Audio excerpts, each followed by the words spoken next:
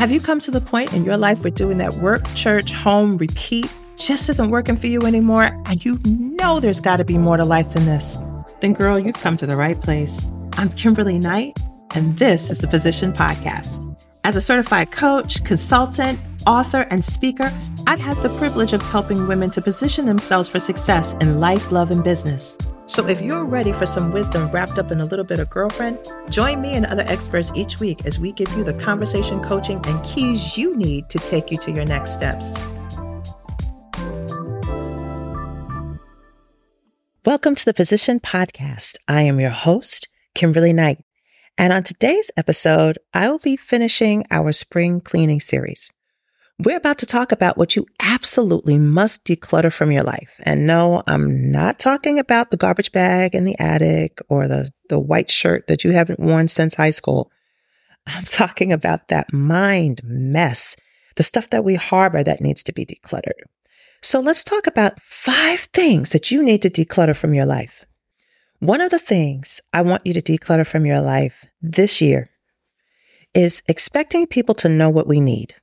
Now, ladies, let's admit it. It's unfair to do that to people. That's expecting somebody to read your mind. And wives, you know, we do this. Here it goes. This is what it looks like. What's the matter? If you don't know, I'm not telling you. Oh, come on, girls. All right. We know. This is not optimal for building the kind of relationships I know you want. But ironically, sometimes we expect other people to know what we need or want because we're not sure of it ourselves. Come on. And I think also just being honest and open and saying, you know what? I need help or support or a hug or some money or whatever it is very vulnerable, right? It makes us very vulnerable. So rather than feeling vulnerable and possibly being open to rejection or ridicule or even worse, disappointment because somebody doesn't come through, we want others to be tuned into our frequency like they are on the romance channels. This is not a measure of connectedness, the ability to read somebody's mind. That's not how we measure connectedness. And at best, this is immature, but it's also dysfunctional. It's unfair, it's unrealistic, and it's impractical, right? And it's not the way to build a relationship. So after you declutter this from your life, start to get clear about what you need and want.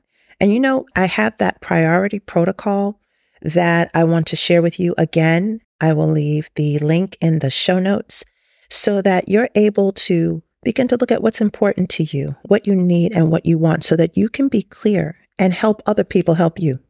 All right. Don't be afraid to take that risk to be appropriately vulnerable with the right people and ask for the support you need or want. Just saying. Okay. So the second thing you need to declutter from your life is feeling guilty for resting. Ladies, why is it that when we have an opportunity to rest, we don't take it? Why do we feel guilty when we have to rest? Even God rested on the 7th day. He created all of creation. The sky. He told the oceans where to stop. He put birds. He made all of creation in 6 days. And on the 7th day, he rested. But we don't think we need to rest. What's that about? There's obviously wisdom in rest. And rest is so important to God that he even created the Sabbath day for rest. Wow. And scripture says in Mark 2:27 that the Sabbath was created for man, not man for the Sabbath. So in other words, he created it for us because he knew we were going to need it. Just saying. The other thing that I see in us as women in particular is not understanding the difference between sleep and rest, because you can sleep without rest. You can rest without sleep. Oh, this will preach. Oh, this is so good. I read this book several years ago and it changed my life.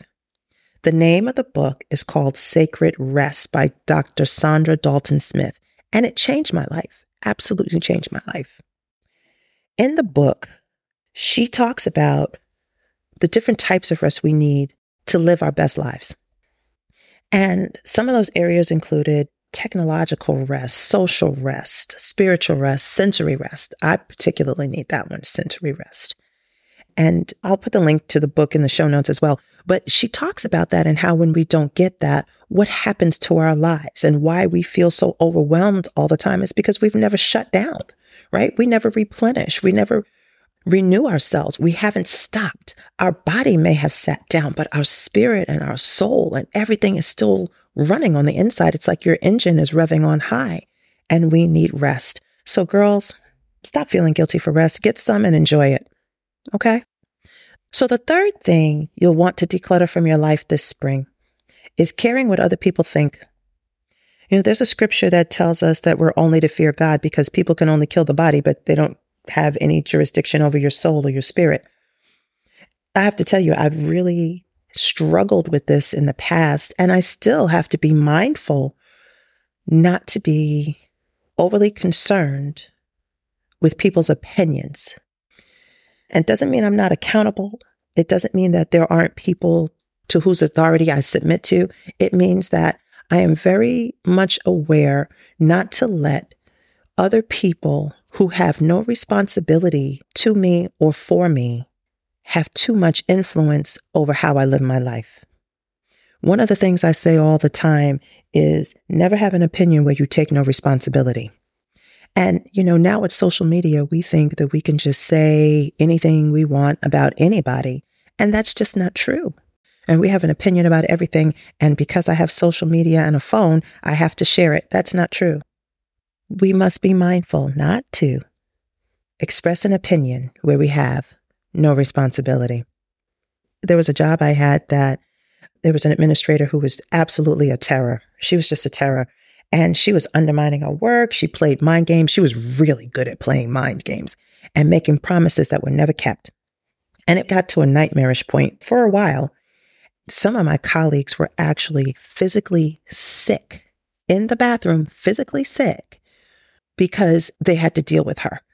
And just the anticipation of being in her presence and having to work on projects with her would make people literally physically ill. And I remember one particular project, she really came for me and my colleagues. I mean, in public, I was fuming. I didn't know how to handle it. And I'll tell you the truth, I did not know how to handle this in a godly way because everything that my mouth wanted to say, it wasn't godly. I'll tell you that. It wasn't godly. I was struggling with this. And I consistently was going to God in prayer about her behavior again and again and again and again. And I'm like, why are we getting no movement? And Father showed me something in prayer. He's like, stop praying about her behavior. You have no control over her. You have control over you. And you've allowed her to control you. This is not about her. This is about you. Well, that day, the deliverance started. He showed me something else that day. He showed me while she has authority on this job, she does not have authority in heaven. Whoa. From that day forward, I am telling you, I no longer feared working with her, nor did she impact me the way she did before. She just couldn't, because once Father showed me the truth of the limit of her authority, I had a whole different understanding. So keep this in mind as you declutter, caring what people think and their opinions. Keep this in mind. It is the fear of God that is the beginning of wisdom, not the fear of man. The fear of God is the beginning of wisdom, not the fear of people. All right. So in addition to decluttering what you care about, what people think and their opinions, here's something else we need to declutter, girls. The lack of self-care. What's that about? Now, this kind of goes along with that I don't rest thing because I feel guilty when I sit down. But when I ask ladies, how do you practice self-care? At least 75% of the time, this is what I get. I go for massages. I get my nails done. I treat myself to a spa pedicure. I binge on my TV programs, or I do retail therapy. Great. So for most of us, that is not enough. For the amount of stress and the outpour in your life, that is not enough. You are not replenishing yourself to the extent that you're pouring out. And that is why you're exhausted, resentful, tired, angry. That is why somebody asks you for a pencil and you can't give it to them without rolling your eyes because you're like, that's just one more thing I have to do. Why? Because you have not replenished. Now think about it this way. You are a triune being. You are a spirit, a soul, and a body. So your self-care must address all three areas of yourself: your spirit, your soul, your body. So let's say my self-care routine is to go get my nails done every week and to get a massage once a month. Great. So that addresses some of your needs for your body. Actually, it really doesn't. Those are luxuries. I'll just give you that. I'll just give it to you for your body. Let's add on exercise, plenty of water, and good food. This is good. Now that is self-care for the body. What about your soul and your spirit? If you've done nothing to replenish the outpour to your soul and your spirit, then guess what? 2/3 of you remains unaddressed. 2/3 of you has remained unaddressed. That's why you go on vacation, you come back, and you feel like you never left. That's why you go on vacation and you come back, and as soon as you get to the door of your job and you go to turn the knob, you can't. You haven't replenished all of you. So begin also to take care of your soul and your spirit. Now, spiritually, there's different practices you may want to get into. You want to make sure you're reading your Bible, prayer, attending services, listening to ministers who are preaching the whole true word of God. Things like that. Replenishing your spirit, taking quiet time with the Lord. And here's one, not just talking to him, but listening. So now we've dealt with your body and your spirit. Let's deal with your soul. Your soul is your mind, your will, and your emotions, what you think, want, and feel. How are you replenishing that? How are you taking care of yourself in that area? I've said it before, and I'll probably say it again. I believe in Jesus and therapy.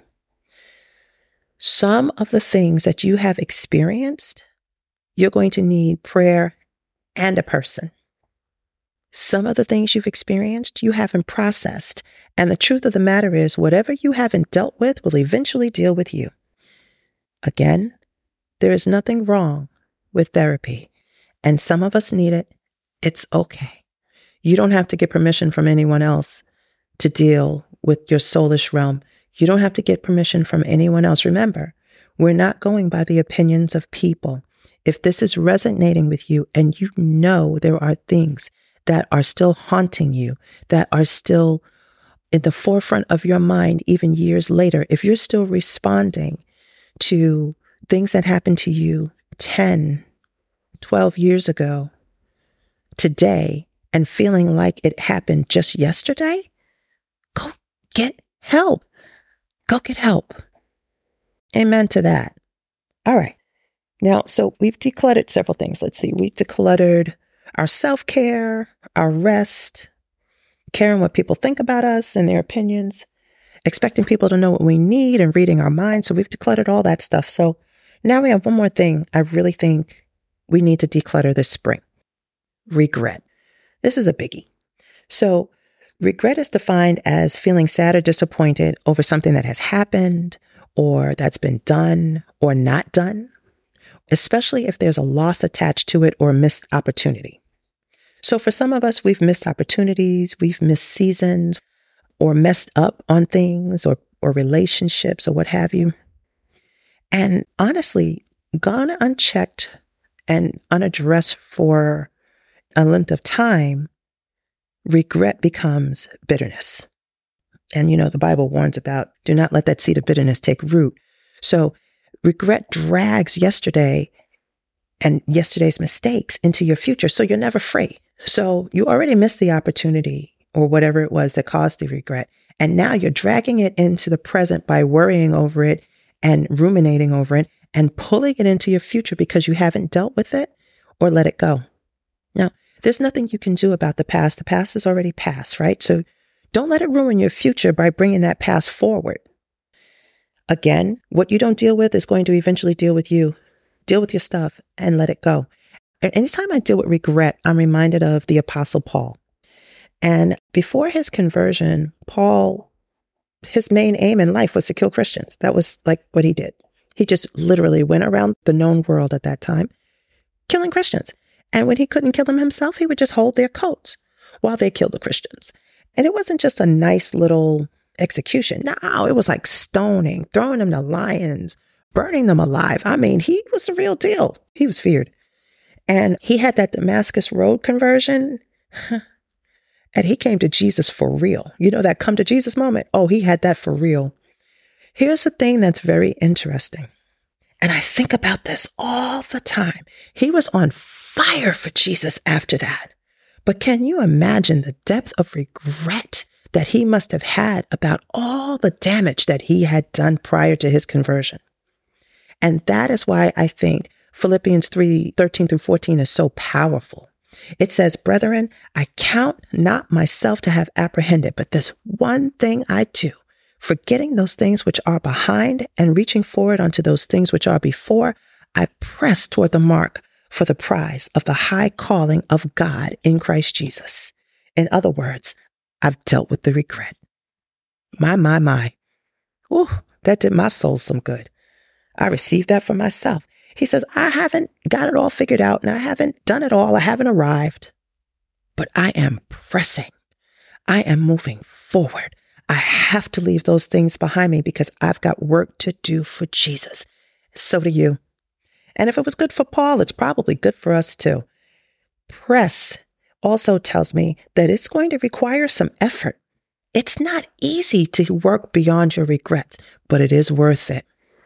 So it is time this spring to declutter regret from your life and all of its tentacles like bitterness and resentment and all of its other little cousins. All of that's got to go too. It's taking up very precious real estate in your life that you can't afford. You've got things to do and they require you to be free. Hallelujah. All right. I hope this was helpful. I would love to hear from you. My contact information is in the show notes. Please share this with someone. Be a friend. Share this with a friend. And like, subscribe. Until next time, be wonderfully blessed. Bye now.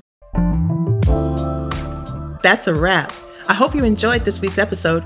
Be sure to subscribe to the show wherever you're listening so you never miss one. I would love it if you would share the podcast with your friends, post about it on Facebook and Instagram, or leave a review. That way you can help me to bring you more great content and expert guests. Until next week, be blessed.